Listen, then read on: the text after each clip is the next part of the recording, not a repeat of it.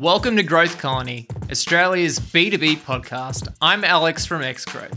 Each episode, we bring you B2B founders, CMOs, marketing and sales leaders to find out what makes them successful and what was behind their failures, or as we like to call them, hard-learned lessons.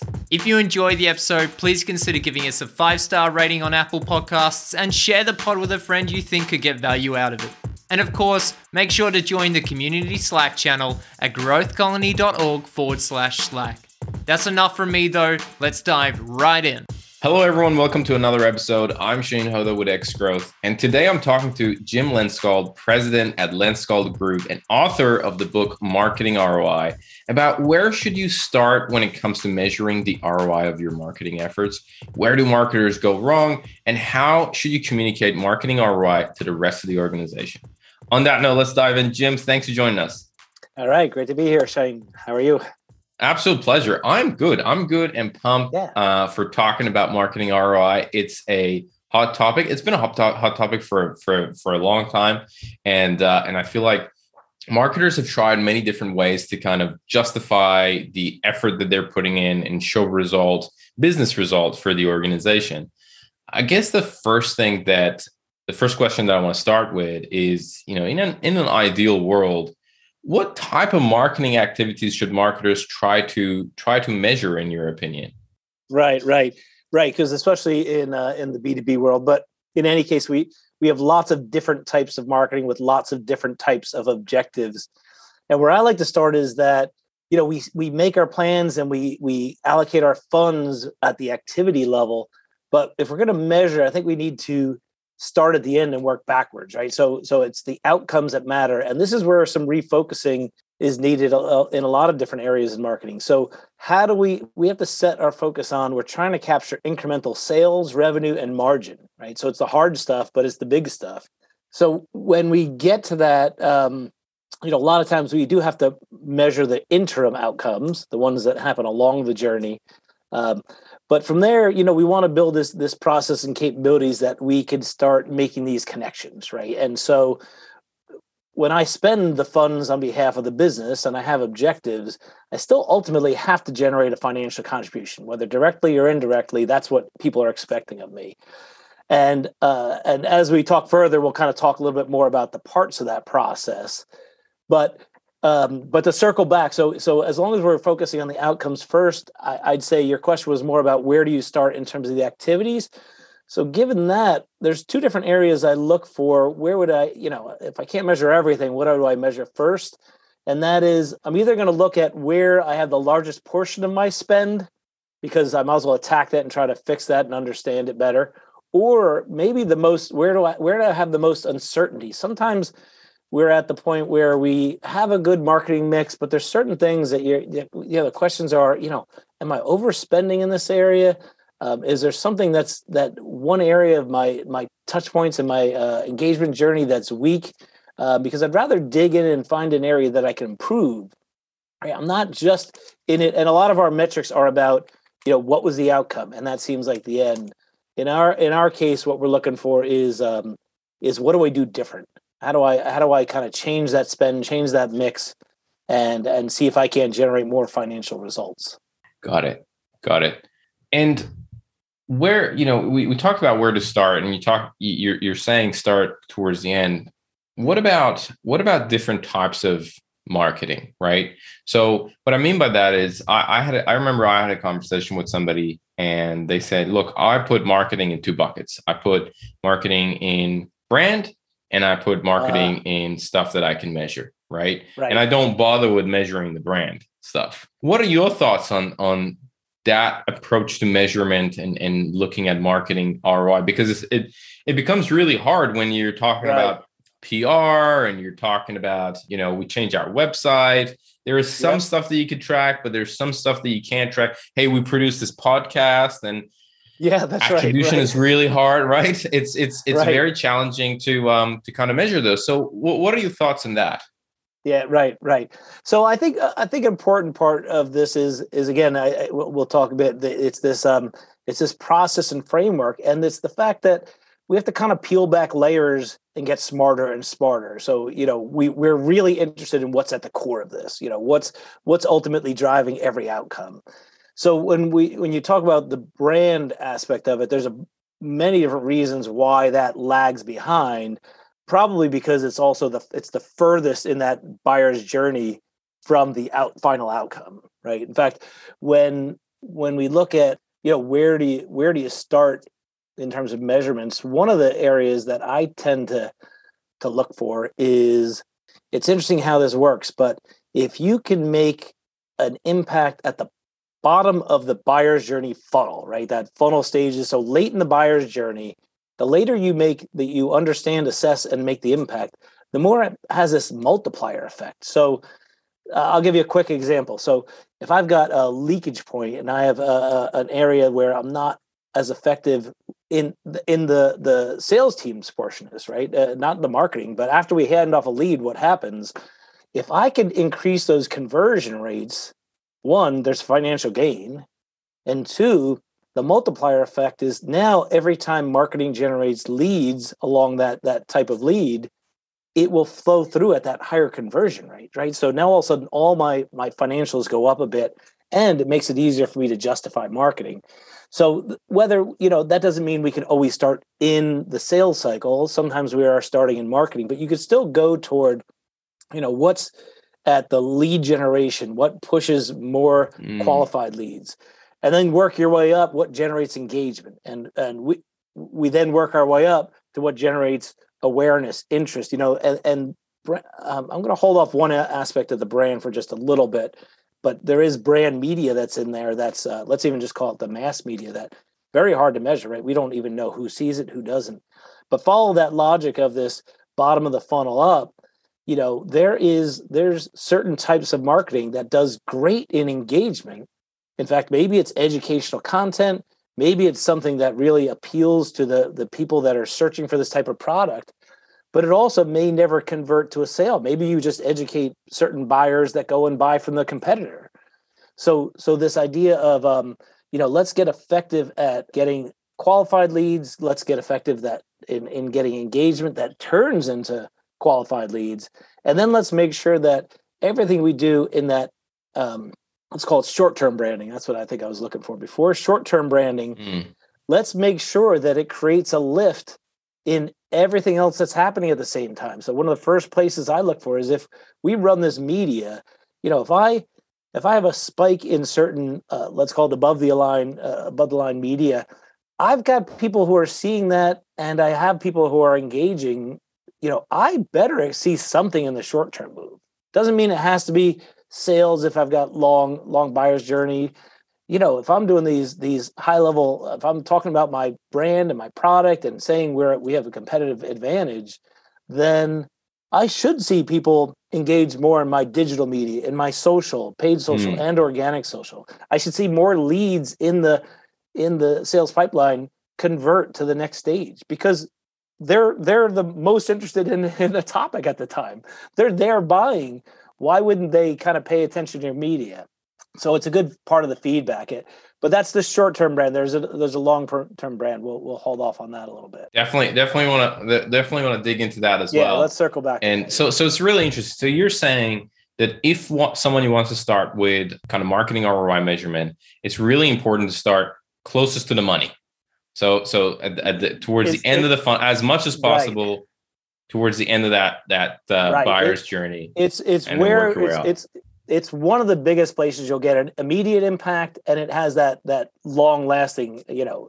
Why put more buyers into the beginning of the journey and then have it fall apart at the end, right? So it's more important to kind of work your way back. I love that. There's some exceptions, but let's just talk about the everyday. Where do you want your mindset? Is let me dig in and put some measurements and analysis into what happens at that point. Yeah, I really like that, because you can very quickly show results to the business, right, as well, versus at the top, you kind of doing stuff, but really it's a leaky bucket and you lose that traction at the bottom. Exactly.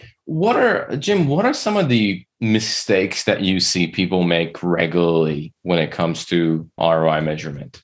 I think a couple different things. One is that, some people just can't get the financials right. That's an important part for that credibility. You want to be able to say, and look, we've got the measurements that are hard, but I wouldn't say there's mistakes there as much as maybe a lack of knowledge and sophistication, which comes over time. But you say we start measuring that, and then what happens is we go through and we might claim, it's very, very common where marketing says, okay, we had all these touch points and we had all this revenue come from those touch points. So we'll say, here's our spend, and we'll claim all that revenue. And we come with an ROI measure that's based on lots of revenue and a little bit of spend, and no one in the organization completely buys it. First of all, you really need margin because the financial people don't want you to spend money that just kind of brings in revenue. There's other costs that have to be covered. But that one, all right, that's a step you could take. But the other area is you run into the situation where sales goes, well, wait a second, you didn't close all those deals. We did. You didn't generate that revenue. We did. So we create this competitive mindset where marketing's trying to claim certain pieces. So when I set up marketing ROI for clients, I come in and the financial aspect says, here's the marketing spend. And then based on generating a certain number of leads or engagement, whatever we're going to do, we project out and say, all right, we're going to incur a certain amount of sales team expense to complete the process, right? So that it becomes the marketing plus sales expense against the margin, right? The revenue minus the cost of goods and everything. And what happens there is you get into, first of all, it's more accurate from the business standpoint, but then some interesting things come out. You can actually justify some marketing investment if, as you spend the investment, it requires less sales resources. So in other words, there's a little bit more spend, but there's a little bit more spend in the sales team side. And all of a sudden now you're getting a real positive ROI, or you're getting some type of lift. Better quality leads is about as the most obvious one that comes there. Better quality leads close faster. They'll close. They'll be bigger deal size. So it becomes a smart use of both resources. And I think it just changes the dialogue. One of the things that happens with ROI doesn't solve everything, but it does create the common goal. It's saying marketing is going to judge itself by how much incremental it adds to the business in terms of the financial outcomes. Every salesperson wants more deals to close, bigger deals to close. The business wants it. All of a sudden, you'd love to be able to say, hey, the sales team to say, hey, if I had more marketing support in this area, or if I could reduce leakage for this particular reason, there's a point where the competitors beat us. If marketing can educate and make something a different outcome, everyone wins. So it's very positive part of that marketing and sales alignment. I love that. I love the argument that you had and the point that you made about incorporating the cost of sales and the activity that you're going to do. And it completely diffuses that argument that sales will be like, oh, we did the work. And you're like, yeah, you did definitely. Right. And this is the part of the equation that was yours. That's so good. That's so good. Yeah, I love that approach. It's not hard because it doesn't have to be perfect, right? A lot of these things we're doing are trying to, a lot of times I'll just take in what's the average cost per lead to use the sales resources, or you could break it down in a couple different stages, but just something that gets you in the right ballpark. And again, it over time, then if people start using it, if it's worthwhile, people will push to make it a little bit more precise, but we don't have to be. We just have to work closer to reality. So why not take some good assumptions and make some good decisions off? Okay, let's go back to the measurement conversation around brand. You brought it up a couple of times. I'd love to dig a little bit deeper, and if you could paint a picture for us, what do you mean by, how do you approach brand measurement? It seems like you kind of separate it into two different buckets, kind of short term and long term. Right. Brand. Is that correct? How do you approach brand? Well, all right. So one other piece I could set up that's part of this process is, especially in the B2B world, we have long sales cycles, and long could be even 3 months or 9 months or a year and a half. And then you get really multi-year, right? But it's different in a lot of the B2C areas. you spend money and people buy next week, and then the connection then analytically is real easy. So when you start stretching out the longer time horizon, then it becomes a combination of, sometimes you are measuring the interim outcomes. You could be measuring leads, qualified leads. You could be measuring certain types of engagement. What you want is the other parts of the measurement to start tying into conversion rates. And you could start with average conversion rates, and then you could say by different segments or by different outcomes, you'll get different pieces. So it becomes a measure today and a predictive kind of estimate. So now, so that's part of the framework. And at some point we should talk a little bit about the methodology, but for now, let's just kind of get to this point of the long term. So now when you get to brand, it's such a generic term that gets used for everything. And I feel like marketers maybe abuse it in that, because I've been doing this a long time. And I started back at AT&T when they were like, don't worry about it, it's brand. Well, every touch point is brand. Every touch point is brand. So when the salesperson engages with someone, it's branding as well, right? So now you have to me, it's a little bit more meat around what do you mean by brand? And so the pieces that create awareness, consideration, kind of, they should boost demand, right? And that still is relatively short term. There's no way, if you put some good media out there today, good brand marketing, and no one buys in the next 3 to 6 months, or no one changes their behavior, what makes you think a year from now they're going to go, oh, wait a second? It's not going to happen.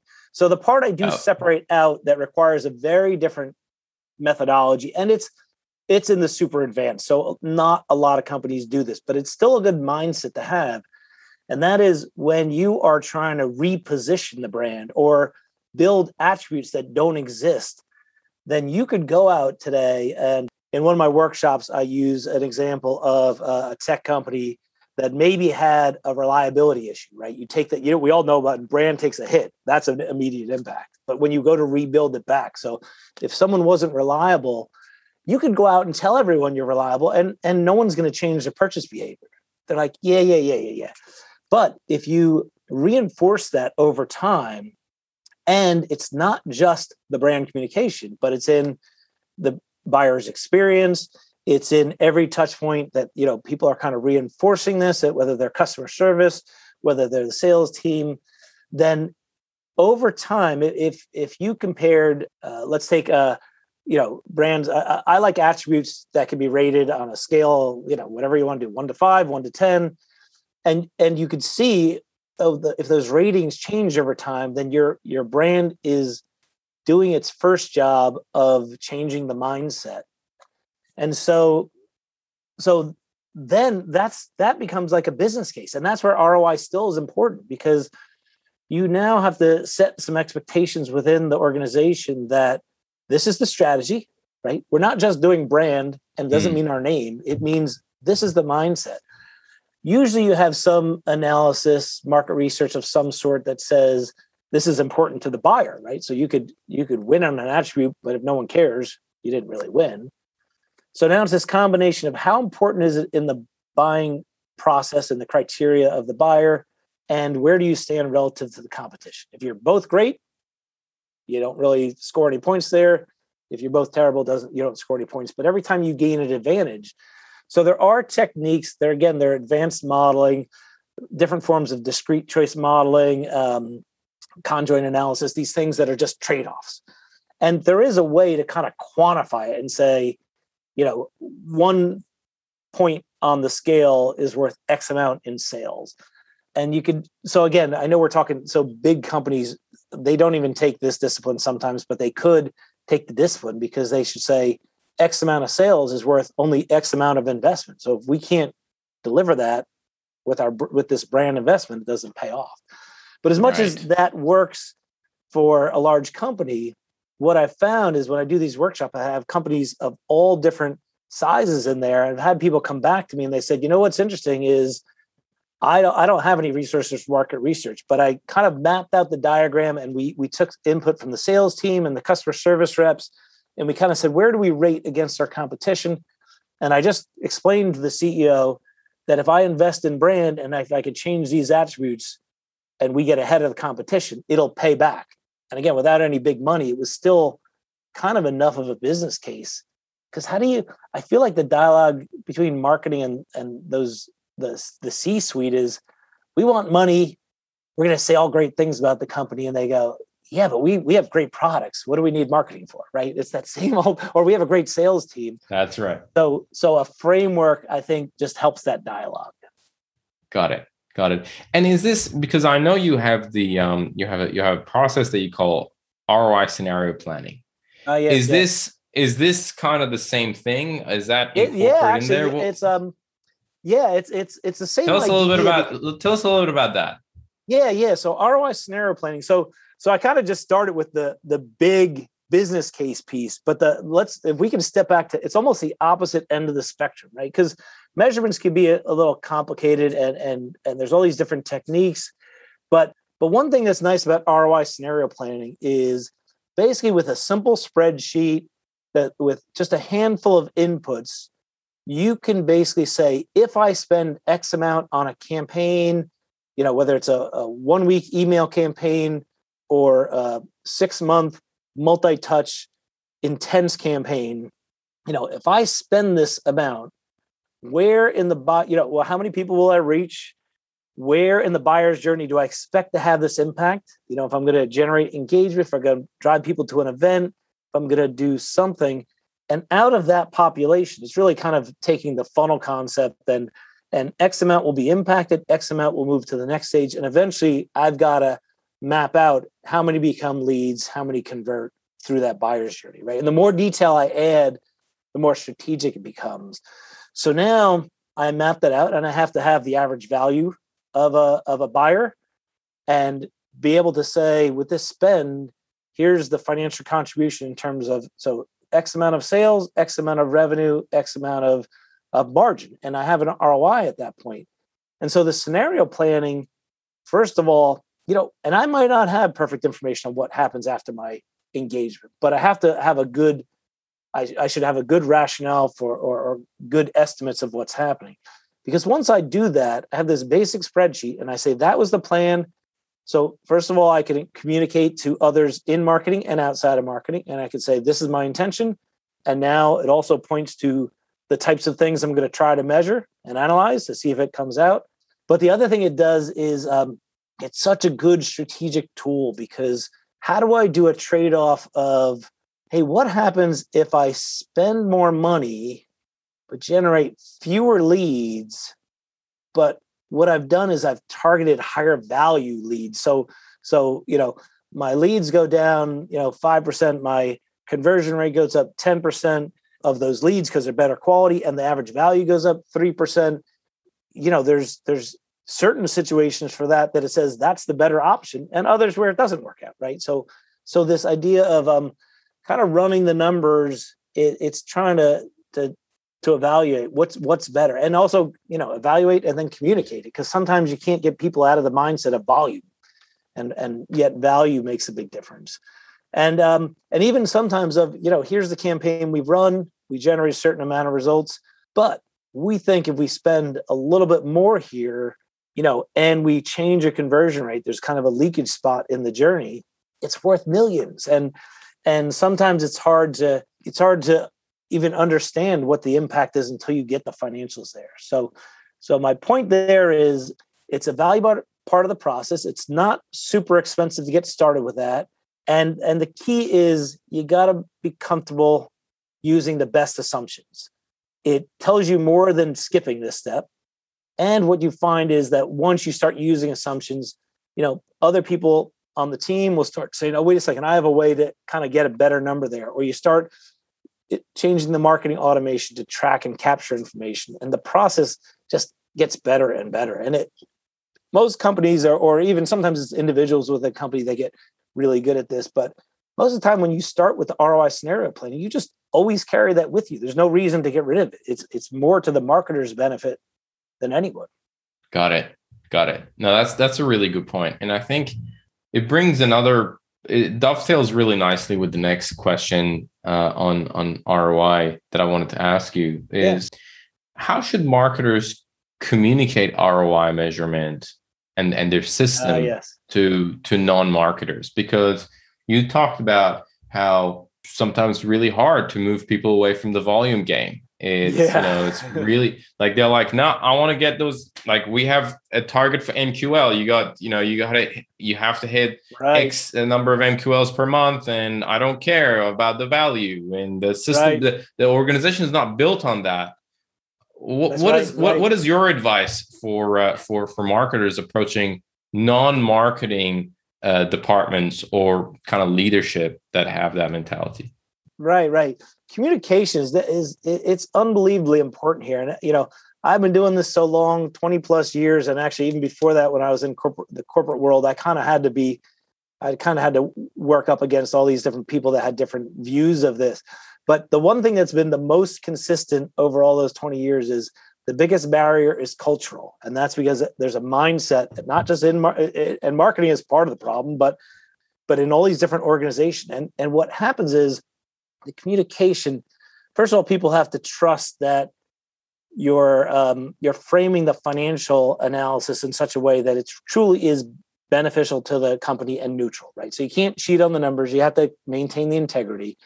And once you have that, especially outside of marketing, ROI is that's the language that the business, the CEO and CFO, they live with that every day. They've got to put money in different places.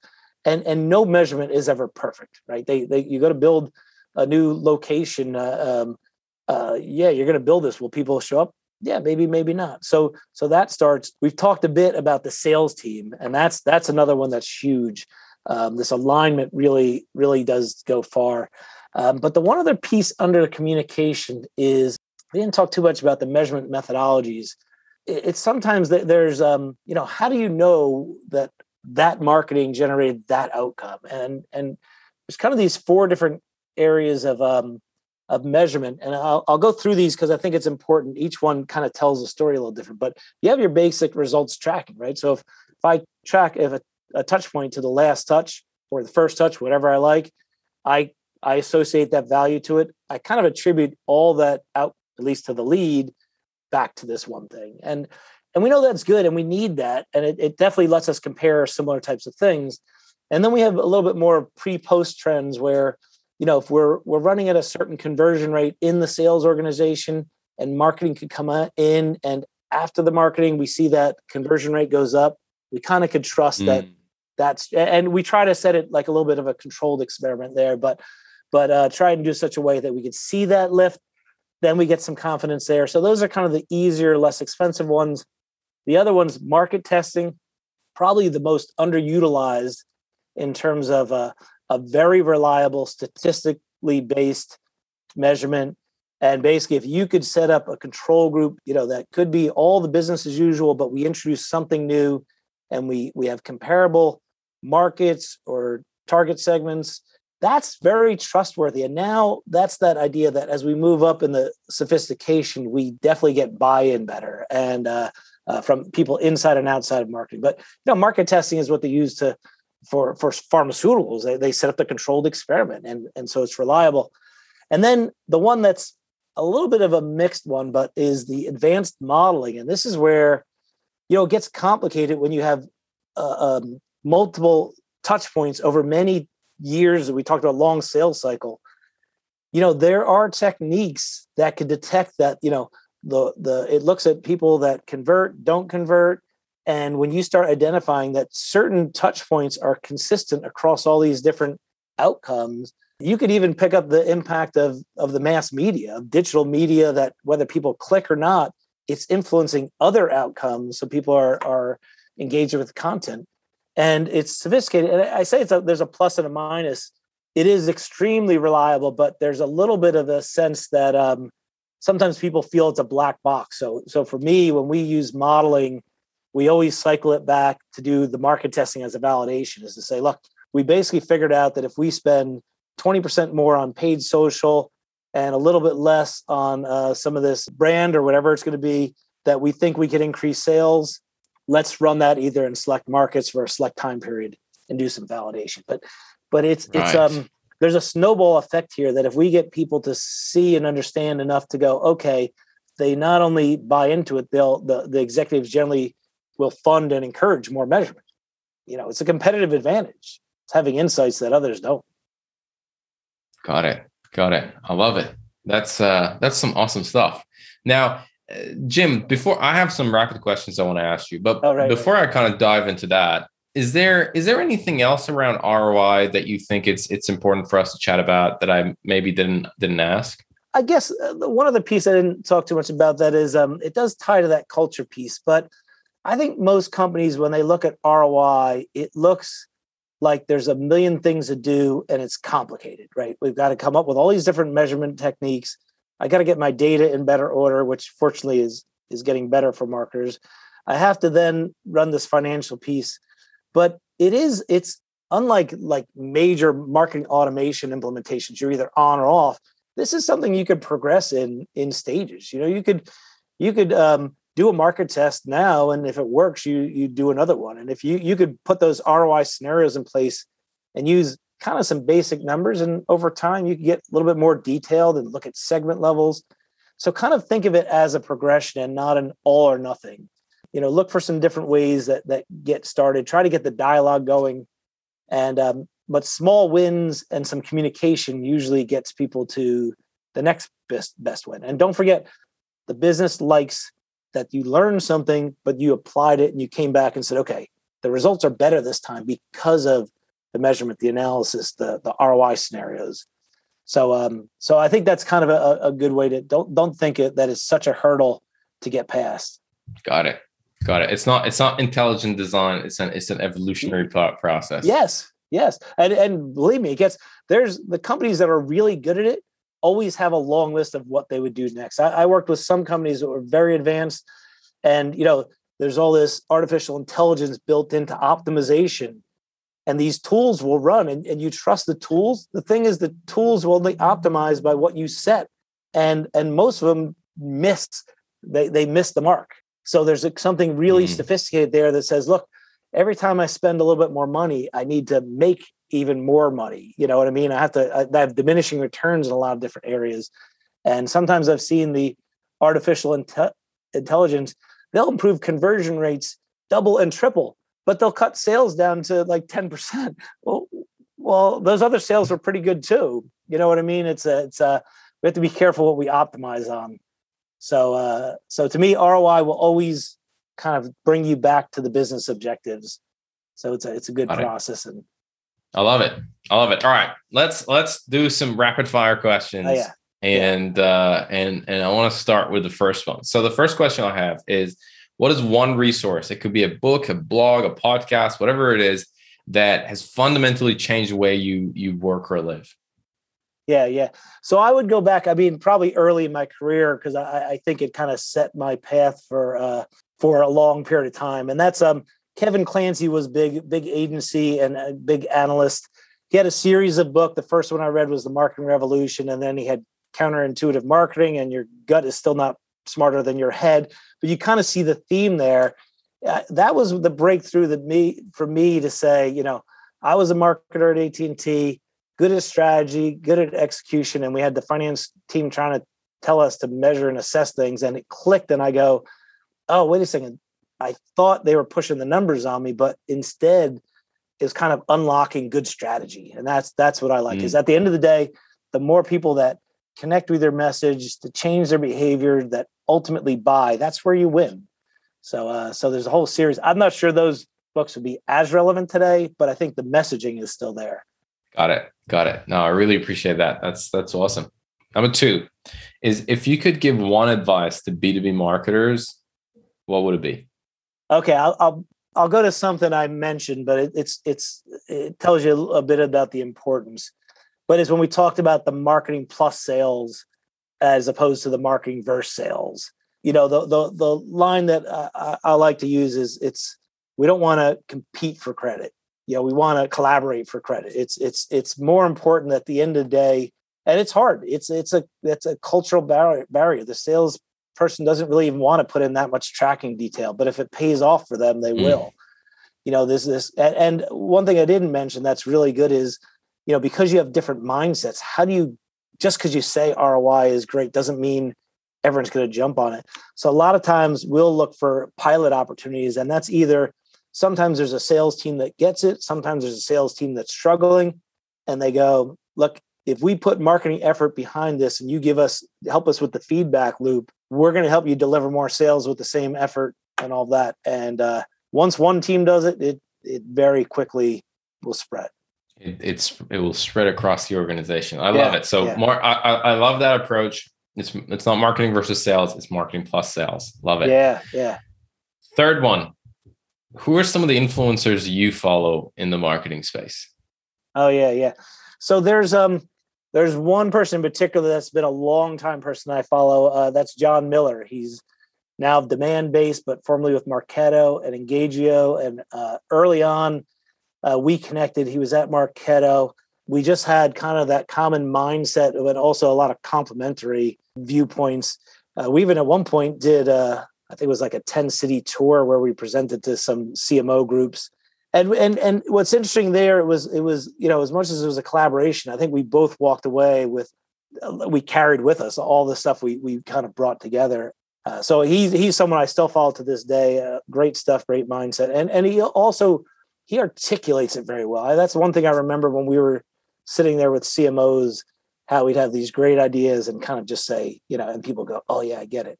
And then I want to give a small plug for Hugh McFarlane, because he's also he's my connection down in Australia, and we also collaborated on a lot of content early on. So I love it. He's got both of them have been on the podcast, and nice. Both the podcasts are out. And you're right. I mean, we spoke to John as well, and he's an absolute gun. He's an absolute gun. Yep. Okay. Last question that I have is, what kind of excites you about B2B today? I think it's the next stage following the automation. I mean, I think automation was huge in terms of simplifying the process. It was even better for the capturing data. And now I think what I like to come in and say, all right, that's complicated. How are we going to assess that and make some decisions off of that? And really, to me, the biggest trend that's happening relevant to my business is that these advanced techniques like marketing mix modeling that have been around in B2C forever, that, a lot of different companies are kind of evolving it to help in the B2B, the long sales cycle. I think it's, some of it's moving to automation. I still feel like that human touch is an important part of it, but the better data and the automation that's available has brought the cost down from the hundreds of thousands to the tens. So that also brings it down to a lot more companies that could benefit from it. That's definitely an exciting space, and you're right. The next phase after automation is quite an exciting one. Yeah, that's right. Well, Jim, I really appreciate it. I think this was a really insightful conversation, and I think a lot of our listeners are going to benefit from it as well. So thank you very much for your time, and thanks for jumping on. I appreciate the conversation. It's really, you're zeroing in on the key areas that are going to make a difference here. So, absolute pleasure. Thanks a lot, Jim. All right, thank you. Thanks so much for joining us on this episode. If you enjoyed it, please consider leaving us that 5-star rating on Apple Podcasts and sharing the pod with a friend. If you'd like to continue the conversation, please make sure to join the community Slack channel at growthcolony.org/Slack. growthcolony.org/Slack. Thanks again for all the support, and we're looking forward to seeing you again in the next one.